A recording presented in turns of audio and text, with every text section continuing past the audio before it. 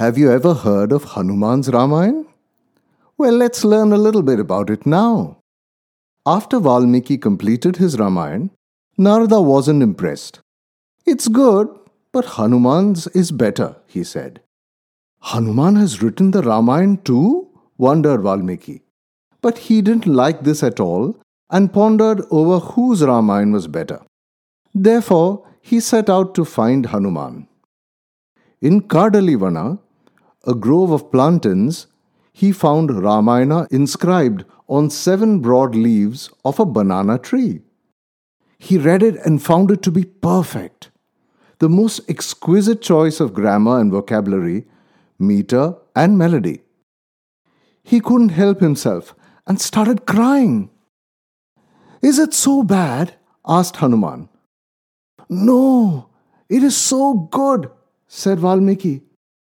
"Then why are you crying?" asked Hanuman. "Because after reading your Ramayana, no one will read my Ramayana," replied Valmiki. Hearing this, Hanuman simply tore up the 7 banana leaves, stating, "Now no one will ever read Hanuman's Ramayana." Valmiki was shocked to see this action of Hanuman and asked him, why did he do this? Hanuman said, "You need your Ramayana more than I need mine. You wrote your Ramayana so that the world remembers Valmiki. I wrote my Ramayana so that I remember Ram." At that moment, Valmiki realized how he had been consumed by the desire for validation through his work. He had not used the work to liberate himself from the fear of invalidation. He had not appreciated the essence of Ram's tale to unknot his mind. Valmiki's Ramayana was a product of ambition, but Hanuman's Ramayana was a product of pure devotion and affection. That's why Hanuman's Ramayana was so much better. Valmiki realized that greater than Ram is the name of Ram. Ram se bhi bada, Ram ka naam.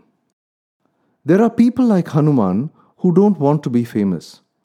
They just do their jobs and fulfill their purpose. There are many unsung Hanumans in our lives too. Our spouse, mother, father, friends. Let's remember them and be grateful to all. In this world where everyone is propagating his or her work and seeking validation, let's just do our karma because the Almighty God, He who matters, knows without telling Him. In the end, it is actually just He who matters. Let's sing His praises alone and stay blessed forever. Our learning from this story is, devotion is one of the highest forms of emotion, which when practiced in our daily lives will bring transformation in us, which helps us to become a better human being. In the words of Bhagavan Sri Sathya Sai Baba, devotion has to be unintermittent, uninterrupted, like the flow of oil from one vessel to another. Sai Ram.